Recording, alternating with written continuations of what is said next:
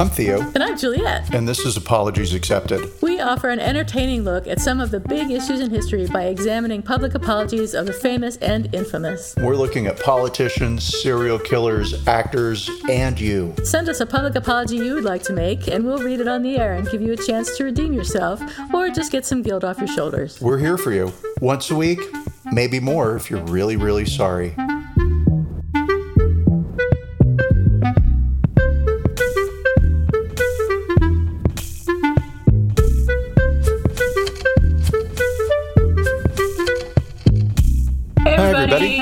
This is Apologies Accepted, the podcast.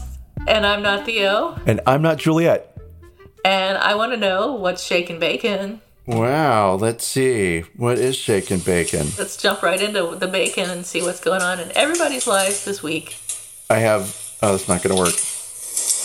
Can you hear that at all? I hear you, but I don't hear anything else. Oh. It's bacon. I have a little audio of bacon sizzling in the pan. Sizzling bacon? A joke that went absolutely nowhere because the sound did not transmit. So great. Thanks, phone. Good try. Let's see. Nothing. Nothing. That's a lie. Truly. I am dying to hear all about your breakfast, shall we say, bacon. My breakfast. Yeah. That's funny. Your bacon. Well, I did go to New York, but are you sure you have nothing? I totally have nothing. It would be the most boring story in the world. I did not go to New York. I did not go to an art show. I did not do anything. I literally sat down and breathed. That was my week. I went to New York and I went to an art show. I went to stayed in Union Square at the W Hotel, which is getting a little old now, but huge room, especially for New York. So, and it had a view of Union Square. So it was in Union Square. Had a view of Union Square and the farmers market, and just ideal. It was a little bit worn around the edges, but otherwise just an ideal hotel room. So that was great. But we went to the Brooklyn Museum to see the Hannah Gadsby Picasso exhibit, which we talked about on previous podcasts. And it was pretty much what I expected based on the negative reviews that it had been getting. It was interesting. I was interested. It kept my attention. I looked at all of the art and read all of the comments. The review card. What do you call those little review cards that are by the paintings? They must have a name, but I don't know what they are called. Little painting cards. Little painting cards. Yeah. So I read all the little painting cards, and each one had a little quip from Hannah Gadsby, which was kind of, I don't want to say immature, but not really funny and not really interesting, which was disappointing. Oh, no. But the rest of the information, on the cards, painting cards, was good. So I enjoyed it. The two things that stood out to me most about this exhibit were, one, that the painting, so there were Picasso paintings and drawings. Uh-huh. And then there were, alongside them, women's art, art by women, and commentary on the art by women. And the first thing was that the art by women was not necessarily really related to the Picasso. So I'm not sure what they were doing in the exhibit. They weren't all, necessarily influenced by Picasso or in some way related to Picasso. So I'm not quite sure how they picked those pieces of art. So that was kind of confusing. And the second thing was that a lot of the women that they did pick the work of art by said they were influenced by Picasso. So I guess they were influenced by Picasso. Maybe that's what it was. But they said that they not that they were influenced by Picasso so much really as that they said they had learned to separate the art from the artist, which is the opposite of the whole point of Hannah Gadsby, which is saying we cannot separate the art from the artist. And, we hate Picasso because he was such an asshole. I don't know. So it was interesting. It was worth seeing. It was worth whatever, $25 or whatever I paid for the ticket. And I enjoyed being at the Brooklyn Museum, and would like to go back sometime to look at some of the other art. Although I did look at some of it, I didn't look at all of it because we were in New York and we wanted to wander around in New York. So we had some of the other things that we did where we had some great Ethiopian food at this place called Masawa. It was absolutely delicious. And the most important thing that I did was I had Dunkin' Donuts coffee for the first time. So what was that? Okay, I should be all like, tell me more about the art show. Tell me more about that coffee, because I've never had it. It is fine. It is just coffee. I mean, I had a latte and it was a latte. It was not the best coffee I've ever had, which I didn't expect. It was also not the worst coffee I've ever had, which I kind of did expect. So, if you're ever around at Dunkin' Donuts, whatever, get some. But we also, of course, went to coffee shops and sat outside and drank coffee and in the European manner, watched the people go by. And it was a great trip. I really enjoyed it. I enjoyed seeing my cousin. And enjoyed New York. It has been such a long time since I've been to New York. I hesitate to even think how long it had been. But it has changed and it hasn't.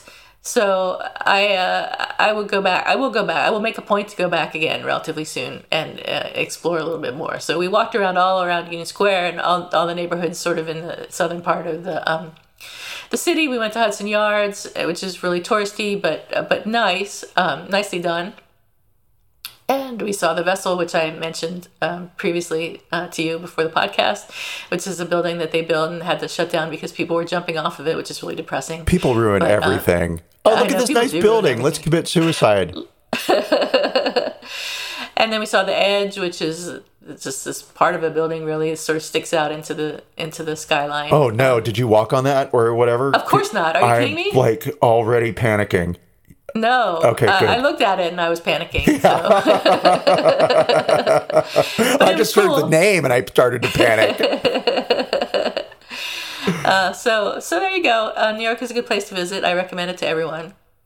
And that's my bacon for the week. Go see New York. That is some juicy bacon. Yeah. Yeah, I didn't get to stay very long, really, because I flew in on Friday night and left on Sunday evening, so it was really like a day and a half. But we went to brunch on Sunday and wandered around a little bit more and looked at things. And I think it was a good use of the time that I had. And it was great that my cousin was able to come up. She lives in Delaware, so she took like the train, which is an hour and a half or so, to the city. So, and she hadn't been to New York in a little while either, just as a tourist. She goes there for work every so often, but so it was a good experience for both of us, I think. I had this idea that if I lived on the East Coast, God forbid, but if I lived on the East Coast and I was like an hour outside of the city or whatever, that like I would be in the city every weekend. That's kind of what I think, right? And probably would not. Probably not because it's always there, like, right? You'd be like, oh, maybe next weekend. Yeah, it's like when you live next door to Disneyland, you never go to Disneyland. Right. Well, for other reasons, too. How dare you? So, yeah. How many times did you go to Disneyland when you worked at Disney? I worked at Disney, and I will say that I did go to Disneyland for, air quotes around fun, but for fun, because I had free access. Right. And so like I could bring in a guest or sometimes I could bring in like 3 guests. Right. And so fun for that. But prior to working at Disney and post working at Disney, never. Yeah. Right. Exactly. Proving my point. Exactly. But when you work at a place, it's different. Yeah. So, yeah.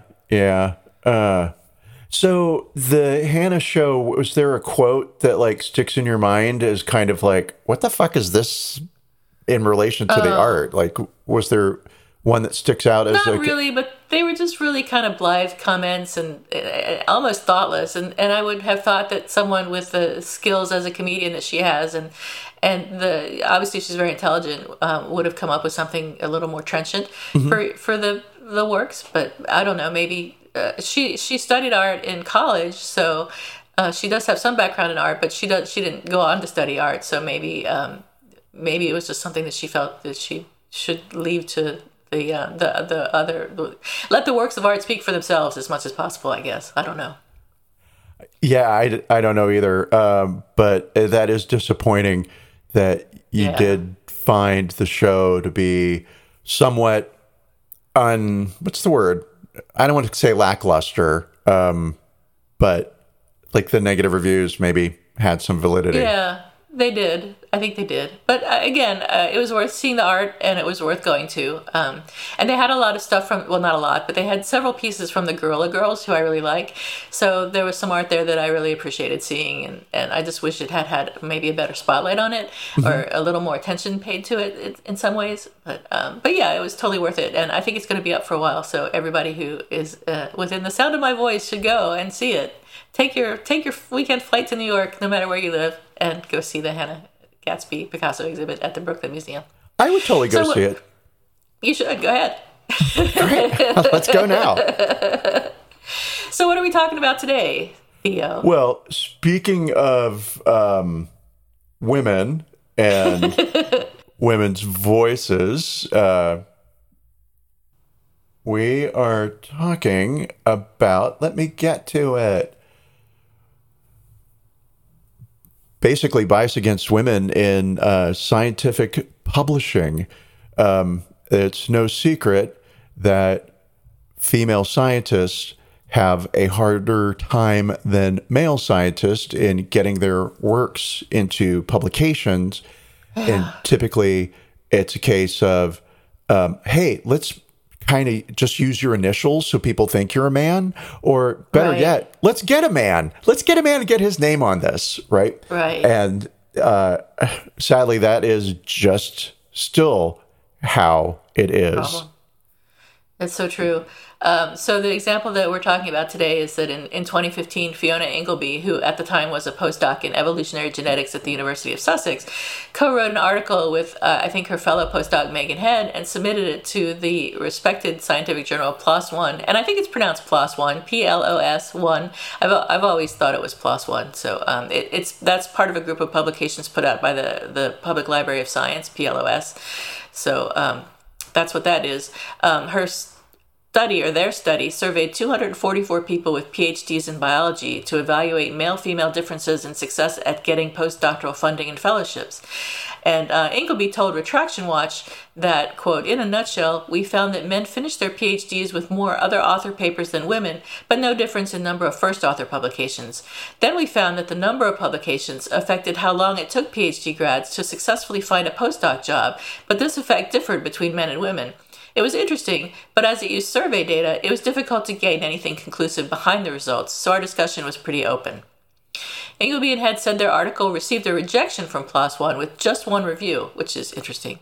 Ingleby said not only did the review seem unprofessional and inappropriate, but it didn't have any constructive or specific criticism to work on, which is, of course, a key to these reviews. They're supposed to be guidelines to improving your article, so they're supposed to provide you with hints and suggestions as to how you can improve the article. The reviewer had actually written that the study was methodologically weak and had fundamental flaws and weaknesses that cannot be adequately addressed by mere revision of the manuscript, however extensive.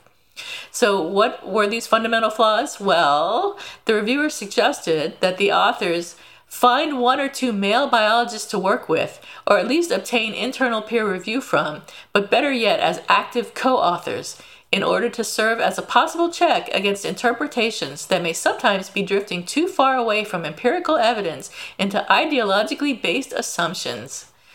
Of course, the article had already been read and commented on by male colleagues. I mean, they're not going to put out an article that hadn't been commented on by a variety of people. The reviewer also claimed that male doctoral students produce more papers than females, and that male scientists publish in better journals and work longer hours. So you can see a little bit of bias here on behalf of a lot of bias on the reviewer's end. Only bias, yeah. Only bias, exactly. What kind of person looks at an article written by women and says, "You need a man. You need a man." Clearly, the kind of person who looked at that article and said, "Hey, there's one thing wrong here. There's no men involved. We need to fix that." It's just nuts. And Megan Head said, we initially sent an appeal to the journal when we first received the review back. We thought it was taking them too long to respond. All we received from them was a form letter apologizing for the delay. But really, this is an open and shut case. We couldn't see why it was taking so long, and we didn't want to see this swept under the carpet. So, of course, being 2015 and, being the modern era, more or less, they tweeted about it. And then Megan had said, everyone paid attention. My co-author posted the tweets just before I went to bed at 11 p.m. Australian time. I woke up the next morning and Science Magazine had covered the Twitter storm. It's been really crazy, the response. And as a result, Times Higher Education read the entire review and noted a few other interesting suggestions besides the ones that Ingleby had posted on Twitter. Included in those suggestions were that in offering an alternative interpretation of the data, the reviewer said, it could perhaps be the case that 99% of female scientists made a decision in midlife that spending more time with their children is more important to them than doing everything imaginable to try to get one of the rare position at the utter pinnacle of their field. Or perhaps it is the case that only some small portion of men, and only men, have the kind of egomaniac personality disorder that drives them on to try to become the chief of the world at the expense of all else in life. The reviewer also suggested that male doctoral candidates may have co-authored more papers than females because they can work on average 15 minutes longer per week.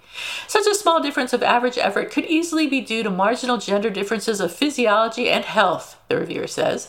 So perhaps it is not so surprising that on average, male doctoral students co-author one more paper than female doctoral students, just as, on average, male doctoral students can probably run a mile race a bit faster than female doctoral students. Just crazy. He actually even typed that, like... I know. He not only thought it, but wrote it out and sent it in. Yeah. And we don't know who the reviewer is because the PLOS One uses a single blind review process, which allows the reviewers to know who the authors of the paper are, but does not allow the authors of the paper to know who the reviewer is. So, but PLOS did respond to the tweet storm and the articles that were in Retraction Watch. The article that was in Retraction Watch about this. And initially on the 29th of April, which is pretty soon after the article in Retraction Watch, it said, PLOS regrets the tone, spirit, and content of this particular review. We take peer review seriously and are diligently and expeditiously looking into this matter. The appeal is in process. PLOS allows academic editors autonomy in how they handle manuscripts, but we always follow up if concerns are raised at any stage of the process. Our appeals policy also means that any complaints of the review process can be fully addressed and the author given opportunity to have their paper re-reviewed. 2 days later, they made an additional statement. There has been a lot of talk about peer review in general, with some questions raised about single-blind review on Retraction Watch and other venues. We have been asked why PLOS One uses a single-blind system and whether we'll consider other peer review systems in the future. PLOS One currently uses single-blind review and feels that cases such as this highlight the flaws in such a system. We believe the answer lies not in making the process even more closed, such as by using double-blind review, but by opening it up and making it more transparent. We are currently exploring a system on PLOS One with an opt-out feature whereby reviewers' identities are made available to authors and reviews posted alongside papers. 2 weeks later, after Science reported on the issue, PLOS One said, PLOS One has asked the academic editor who handled the manuscript to step down and will no longer use the reviewer in question. PLOS One has strict policies for how we expect peer review to be performed, and we strive to ensure that the process is fair and civil. We have taken a number of steps to remedy the situation. We have formally removed the review from the record and have sent the manuscript out to a new editor for re-review. We have also asked the academic editor who handled the manuscript to step down from the editorial board, and we have removed the referee from our reviewer database, which is what they should have done in the first place. I don't know if you know, if the article was ever published. I didn't know the name of the article, so I couldn't look it up to see if it had been published, and I didn't want to look at all of the articles written by these two co-authors because they have published additional articles in the future. I did note that. So I don't know if you know the answer to that question. I do not know the answer to that question, but what I do know is that this incident really does highlight the issue at hand, which is women are given the short end of the stick in science. Oh, yeah, absolutely. A 2013 report found that the same studies were rated better if the reviewers thought the author was a man than if they thought the author was a woman. So that's not the only study that proved that kind of thing, but it's just a notable one. So, yeah, you're absolutely right. Women do get the short end of the stick in science, and I would say in many places. Oh, totally, yeah. In particular, I think it's evident in academia, and it just, that is what it is, unfortunately. And it's a well-known situation / curse of being a woman, we'll say almost in any field. Let me mansplain this to you so you understand how hard women have it. How hard do women have it, Theo? That's funny. Jokes are writing themselves. So that's what I have on the issue. Before we get to talking about the apology, there was a separate apology. Do you have anything to add? Well, yeah. So just real briefly, gender bias in academic journals is a concern. And so I did my very favorite and now famous run to ChatGPT and ask it some questions. Wow. Yep. And so I did. And I'll say, like, there was some fun, good stuff that came up. So what I think was most interesting to me, gender bias in academic journals, it has very famous, I don't know what to call it. You know that thing about the male gaze in film, right? So kind of that's true in academic publishing as well. So here we go. There is the Matilda effect. And so this is in particular to academic journals and female publishing. The Matilda effect refers to the systemic underrepresentation and undervaluation of women's contributions in scientific research. It was named after suffragist and women's rights advocate Matilda Joslyn Gage. This bias leads to women scientists being less likely to be recognized for their work and to have their contributions cited and compared to their male counterparts.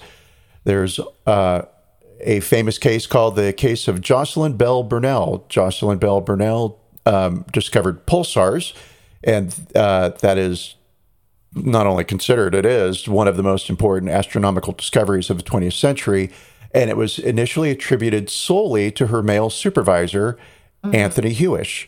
Although Burnell played a crucial role in the discovery, including building and operating the radio telescope used in the research. I mean, Right. She built pretty critical. the telescope. Right. She was not initially given proper credit because she built it backwards. And then I'll say the next one, which ChatGPT just kind of, notice how I'm blaming the AI for this? Of course, it's AI's fault. What ChatGPT did. Bad. Totally. It coughed up the study on gender bias in peer review. But this is from 2012, and it's a study that was published in PLOS One. It examined gender bias in peer review process. The study found that manuscripts authored by women were more likely to be subjected to gender-based criticisms and received lower overall scores compared to identical manuscripts with male authorship. And so I always love those things when they like take a study and the author's name is, Harriet Lady Girl, and it goes out for review and they collect the reviews, and then they change the name to Tom Manley, and that goes out, and everybody applauds Tom Manley for this amazing piece, right? Sometimes including the same people who initially rejected when it was female, right? And so, I'll say probably the most famous example in all of this is Rosalind Franklin and the discovery of DNA. And I didn't hear about her until like I don't know, my third year in college and in biology courses. So I had to take Bio 1 and Bio 2 to even get to hear about Rosalind Franklin. And again, not going to change anytime soon. That's just how the world works. If they think it's a man, all the better. And I wish I had an answer to make it different or better. Yeah. When you say that's just how the world works, do you feel that there's no way to change that? That there's nothing that can be done, or I'm not sure what that means. Yeah, well, me either. It's just the way the world works, Juliet. You don't understand. Yeah, it's a lot like racism. Well, it's not a lot like racism, but it's very similar to racism, right? It's just this thing that's built into the culture, and it is there, full stop. And so ways to work around it. Sure, studies can be submitted without the author's name attached to them. Right. We use a series of numbers or some fake identifier, right? Yeah. And it's sort of that question of how do you separate the artist from the art? That's a little bit of also what's at play here. So the work in science and in academia should speak for itself and stand on its own. It doesn't matter if, I'm forgetting her name. Let's imagine an article written, Jane Goodall. Let's imagine that Jane Goodall publishes a piece, right? It gets a lot of attention because it has her name on it. Sure, absolutely. But take her name off of it, and the work is still going to remain the same. And I think that when it comes to science, we really should just remove people's names until the review is done. And then when it's published, you get your credit, right? Your name can appear. That's probably the best and only way to do it. Right. Right. Do you think there's any way to change that bias that exists in society now? Not forcibly. Save us, Theo. I'm going to. Ready? But it's generational changes, and it's I see. just gonna take time. Right. And I mean, within our lifetime, our own mothers could not have their own checking accounts. I know. Right. I know. And so Right. how far society has come, great. But at the same time, there is still a long way to go.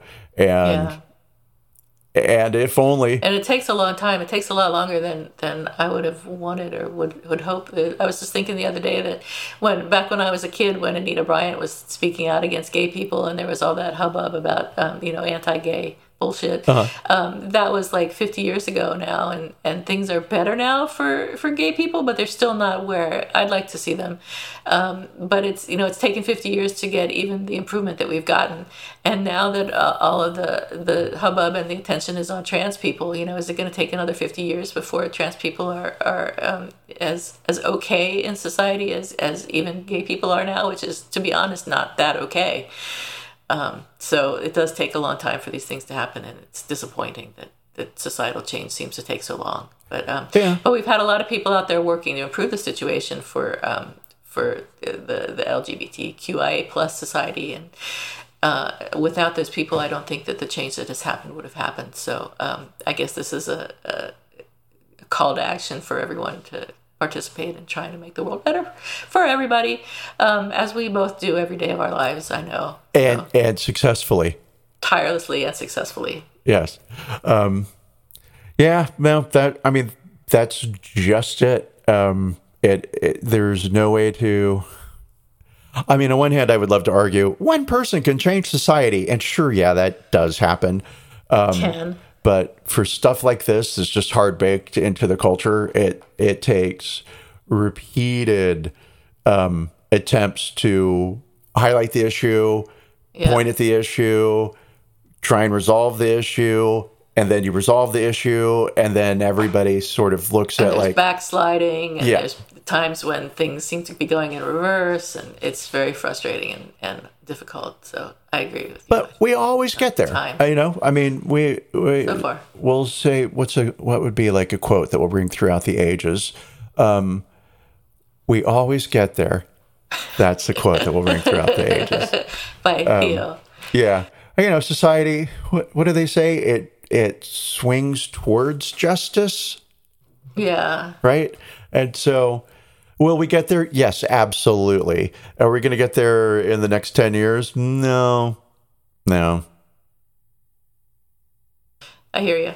Sorry to tell you. Let's talk about the apology. Yes. The apology for this particular issue that we're talking about with the article in question. So Damian Pattinson, who's PLOS ONE's editorial director, wrote, "I want to sincerely apologize for the distress the report caused the authors and to make clear that we completely oppose the sentiments it expressed. The report contained objectionable language and the authors were understandably upset.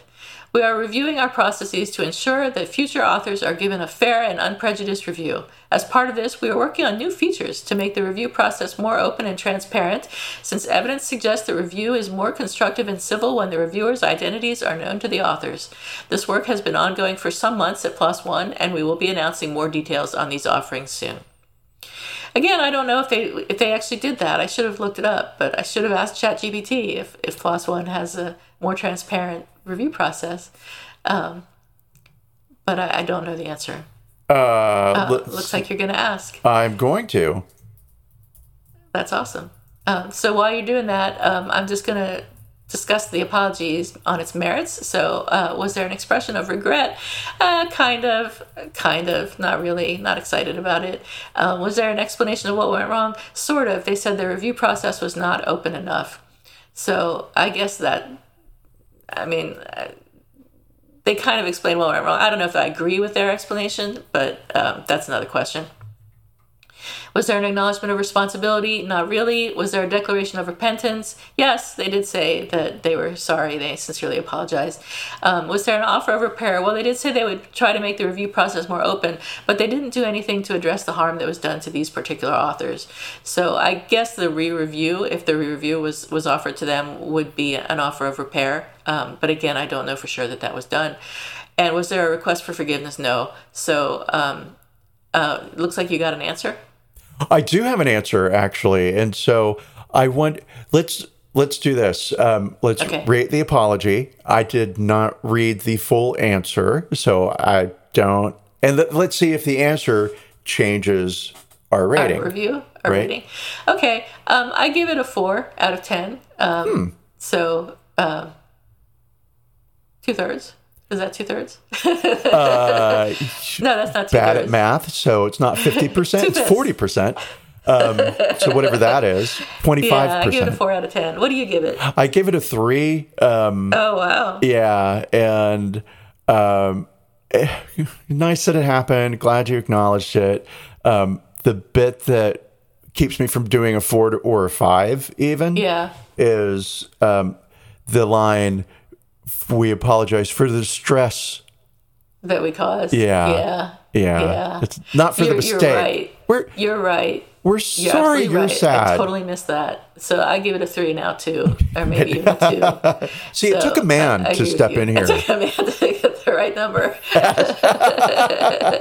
So what did ChatGPT tell us? Well, ChatGPT, my question was, does PLOS ONE have a more transparent review process in publishing? How's that even like a question, right? More transparent than what? But ChatGPT heroically coughed up an answer, and that answer is yes. PLOS ONE is known, yes, full stop. PLOS ONE is known for its transparent review process in publishing scientific research. PLOS ONE is an open access journal that aims to provide a platform for the publication of rigorous scientific research across various disciplines. The journal emphasizes transparency, openness, and accessibility in its publishing practices. Here are some key features of the PLOS ONE review process. And there's 5 of them. Peer review transparency. PLOS ONE follows an open peer review process where the identities of the reviewers and authors are disclosed. I see. This approach allows readers to see the comments and feedback provided by the reviewers, fostering transparency in the evaluation of research. Inclusive criteria. PLOS ONE focuses on the scientific rigor and validity of the research rather than subjective assessments of potential impact or novelty, right? So the science is the science, and we're not going to allow any sexy nonsense to happen in our journal. Let's see, rapid evaluation, post-publication peer review, which kind of interesting. PLOS ONE encourages post-publication peer review and community engagement with published articles. Sure, that I think would happen anyway, but I'm glad you encourage it. And then data availability. Plus one emphasizes data availability and requires authors to provide detailed data. Well, I mean, yeah, that's if you're publishing a scientific thing, you do have to do that. And so it's not as a result of this particular situation, but it does seem like plus one, at least as far as ChatGPT is concerned in the year 2021, because ChatGPT is famously frozen in time. It only knows what happened up through 2021. So plus one could be run by Nazis right now, and it wouldn't know. Okay, I don't think that changes my my rating. Although Same. It's good to hear that they did change. I don't think they did it really because of this article. They said the work was ongoing anyway. So yeah, 3 out of 10. 3 out of 10. Sorry, guys, you needed to. I don't know, really actually address the situation your apology. With the authors. Yeah. So, yep.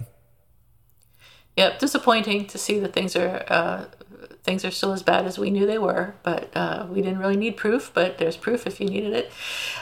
So for our apology expected, or who's sorry now this week, I mean, can we not talk about the submersible?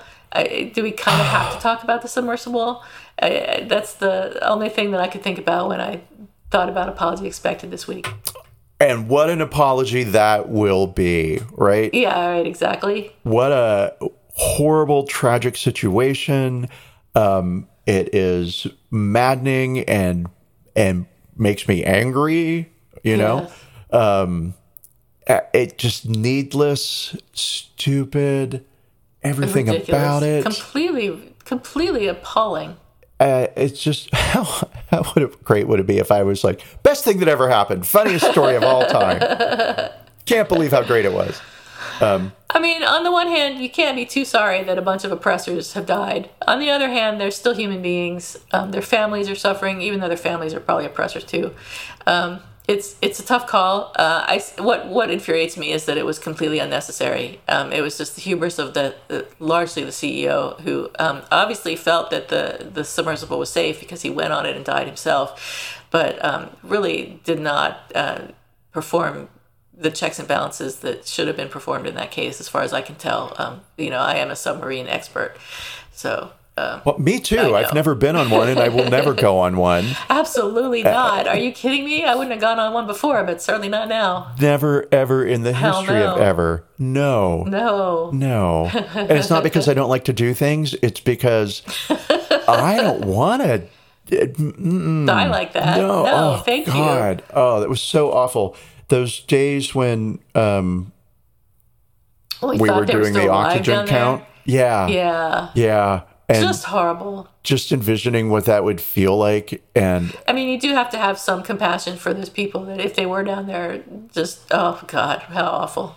Yep. No. And so I'll say, like, given what we know now, that it was an implosion and happened pretty much very quickly the moment they went off radar, so to speak. Yeah.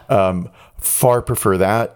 Absolutely. Makes me so sad. And yet how this one story touches on so many things within the culture. Like we've got the billionaire club, right? Rich guys doing stuff to keep themselves busy. We've got the classism involved, how all the helicopters and all the rescue crews. I mean, sure, it was a big deal. I'm glad there were rescue crews. I'm glad there was world attention on this. People should not have been trapped in a submarine. Terrible and awful.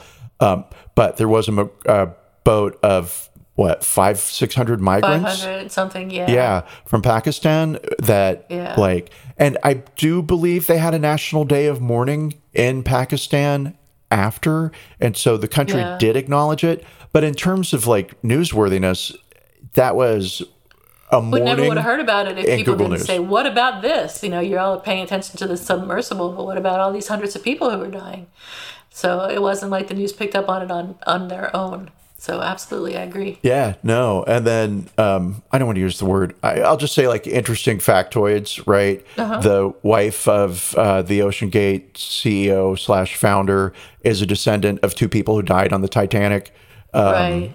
The stepson of one of the billionaires who went to the Blink 182 concert, while the dad was, we didn't know what had happened. And so as far as the kid knew, the dad was in a submarine on the ocean floor, and he went to a Blink 182 concert and got into a fight with Cardi B. He did? He did, because she tweeted. I didn't know that. Yeah, apparently it's a thing. And he fighting with Cardi B is a thing, or this is the fight he had with Cardi B was a thing. So he tweeted like, I'm at the Blink 182 concert. Some people might say it's distasteful because my father's trapped at the bottom. My stepfather is trapped at the bottom of the ocean in a submarine, but I really like music. And so, and we all grieve in different ways. Whatever. He's 19. Sure. I give a kid a pass. Cool. Stupid move, but whatever. You have social media. And so Cardi B tweeted something like, "Oh, this is so gross, and you shouldn't, be doing that. You should be at home thinking about your dad or whatever, right?" And he was like, "Shut up, Cardi B. Don't you tell me what to do." Oh my God. Turns out that our friend, the 19-year-old, has a history of stalking women and saying foul things to women. And oh my God. That's all I sort of know. I didn't dive, no puns intended. I didn't dive into his story. Sorry, I can't help myself. So gross there, right? And then he tweeted the next day a picture of himself saying, "I'm single, ladies." Oh no. Great, right?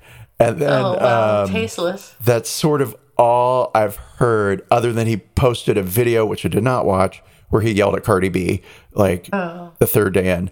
I think somebody took his phone away from him, and so good move, whoever did that. Smart. Seriously. You definitely need to keep that kid off of social media for a while. You don't want to fight with Cardi B. Cardi B's going to win. And your dad, I know you're just 19, but at the same time, you are 19. Like, I was paying my own rent when I was 19. Right. Oh gosh, what else was in that stupid story? You have the hubris of the CEO, right? Yeah, so unbelievable. I've used carbon fibers, and some people say don't do that, but I say break rules and you'll make money. Sure will. And safety is a waste of time. Didn't he say something like that? Safety was a waste of time. And I don't want to say like the irony in all of this, but he died, so right. So it's not that he got what he deserved, but.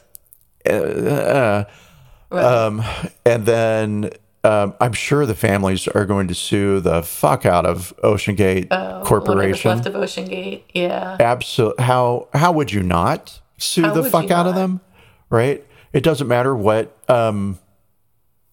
terms and conditions you signed, even though the terms and conditions apparently mention the word death 3 times on page 1. So you're going to die. But okay, that's one thing. But it's another thing if you're just flagrantly disregarding safety protocols that should have been disclosed to people in advance. And talking about it, yeah. And then, absolutely. So we have the 19-year-old stepson, and then we have the 19-year-old kid who was on the submarine with his dad, and who apparently was terrified and didn't want to go, but did it because it was Father's Day and it was something for his dad, which, it's that whole cult of male, I guess. Machismo? Yeah, it's like you have to do what your dad says. And that's that. And so the patriarchy failed somebody. Again. Yeah. Yet again. But at worst, it failed a man. And so patriarchy hurts men too. All of that. That tough. And so it was now gone, right? It faded in the history of it's off of my news feed. The growing civil war in Russia, or the first round of civil war in Russia, that's pretty Well, I heard that they Interesting. paid off the dude that was coming for Putin. So I guess, I mean, I don't know that they paid him off, but I'm sure they paid him off. So I don't know what other kind of agreement they could have come to that would turn him back. But he's turned back now. So I don't know if there is or isn't a civil war. Very strange. Yeah, it's very strange. Like he's It is going strange. to Does Belarus. does he have the conviction of his beliefs or not? I mean, yeah. Yeah, and like, what were you going to do when you got to Moscow? Right. Right. It's kind of like the dog catching the car. Like, Right, exactly. you got it now. What are you going to do? And so, yeah, for all that, yeah, it is a strange world. Maybe Putin agreed not to kill him. That know. guy's fucking toast. I mean, I think so too. you're only dead, dude. You're That's right. only dead. Stay away from windows. Windows and right. stairs. They love pushy. Radioactive materials. Oh, would you like some tea? Here's some plutonium for you too. Plutonium, whatever that horrible drug Yeah, I is forget that which sounds one like it was. plutonium. Yeah. So that's all I've got this week. I don't know if you got anything else to bless us with. Any other To opinions? or bless thoughts? us with. Yes, I do. Yes. Let me tell you about when I was in the 3rd grade. No, I have nothing. All right. So next week we'll have more. I'm going to North Carolina, the Outer Banks, the week after that. So I'll sounds be here great. next week. But the week after that, I'll be gone. Hopefully the weather will be good. We'll see. I understand it's quite hot in your neck of the woods, by the way. It is only Is that hot. true? It was so I heard it nice was for so 115. long. And yep, nature has conspired to ruin any fun plans I might ever have because it is hotter than the sun outside. How is your garden doing? It, Don't forget to water it. I'm going to say, is so awful. Like, I put all those plants in and I spent Yeah. all that time initially, right? Yeah. And so what happened is weeds, all these weeds sprung up and they're now taller than most of the plants. And I can't find the oregano anymore because the weeds grew into it. I thought the adorable baby possum was eating my tomatoes, which was cute, right? Yeah. No, it's rats. It's Oh. RATS, rats. Yep. Oh my God. There were 3 of them. 3. Wow. 3. And they were the size of kittens. Holy shit. Yep. They were pretty big and still kind of cute, you know? So, and then I know. because I'm so giving and so loving, I can't call the exterminator and have them killed because I'm like, I How know can what you they kill do. rats outside, though? I mean, there's an infinite number of them out there, right? So, well, yes, there are a lot of rats in the world, and I can't kill them all. You can't. No, they obviously they put these little rat traps out, and so Yeah. basically they just put some poison on some bait in a black rectangle that the Yeah. rats run into and eat the bait. And then Yeah. it dehydrates them and they can never get enough water and then they die. Oh my and God, it's that's terrible. awful, right? And so I can't do that to these cute rats that No, are eating my innocent tomatoes rats. and my blackberries, motherfuckers. Got a hold of those. Had 3 delicious blackberries on the vine waiting for me to get to them. And they are now gone. I was saving those. So yeah. Well, you probably have 1,000 zucchini or whatever you planted. If you plant any squash, you're no, going to have. would you believe that rats What? actually What? like squash leaves? Oh, no. The stems apparently are Oh, no. filled with delicious, I don't know, juice or whatever. Something. They're kind of wet. And so, yeah, so they ate half of the squash. My cantaloupe plant, though, is like easily 12 feet long. Damn. And it has put out a cantaloupe, right? Yay. Or the beginnings of one. And it is really gross looking. It looks like a big, fat, hairy grape. Gross. I don't like it. Oh, funny. So now I can't look at it because I like Probably cantaloupe. the rats will eat it, so God damn it, you're right. They will. Maybe you don't have to worry about that. the hard Put a outer little shell. cage around it. So that and the watermelon, which is growing and dying at the same time. How do I explain that? I don't know, right? But it's 10 feet long, but it's barely alive. I don't know. Yeah, and so Oh well. that's that. Next year you'll know better when you have your new house. If you get a new house. We'll have a new house because house hunting is happening Yay. now. And there is a cute backyard there, but I think I'm done. I might get a tomato plant and Put some put it rosemary in a container. on or something, and lavender. Yeah, just container plants. But I'm not into weeding, and honestly, it is. No, me either. It's over. It's a pain. So, good luck to the people that rent the house after me. Yeah. Oh gosh, a lot of forgotten garden. rat attracting plants. Who knew? Who knew? Not me. I didn't know. Yep. And so All right. that's that. Next will be chickens. I'll just get some chickens and Oh yeah, cool. Nothing could go wrong with chickens. no, nothing at all. They just attract foxes Tune in next week and for roosters and foxes and all kinds of things predators that eat. Yeah, attacking cats. Theo's home. Right, exactly. All right, thanks everybody. We'll see you next week, and stay cool, cucumbers, and don't trip potato chips. Take care and goodbye. Bye.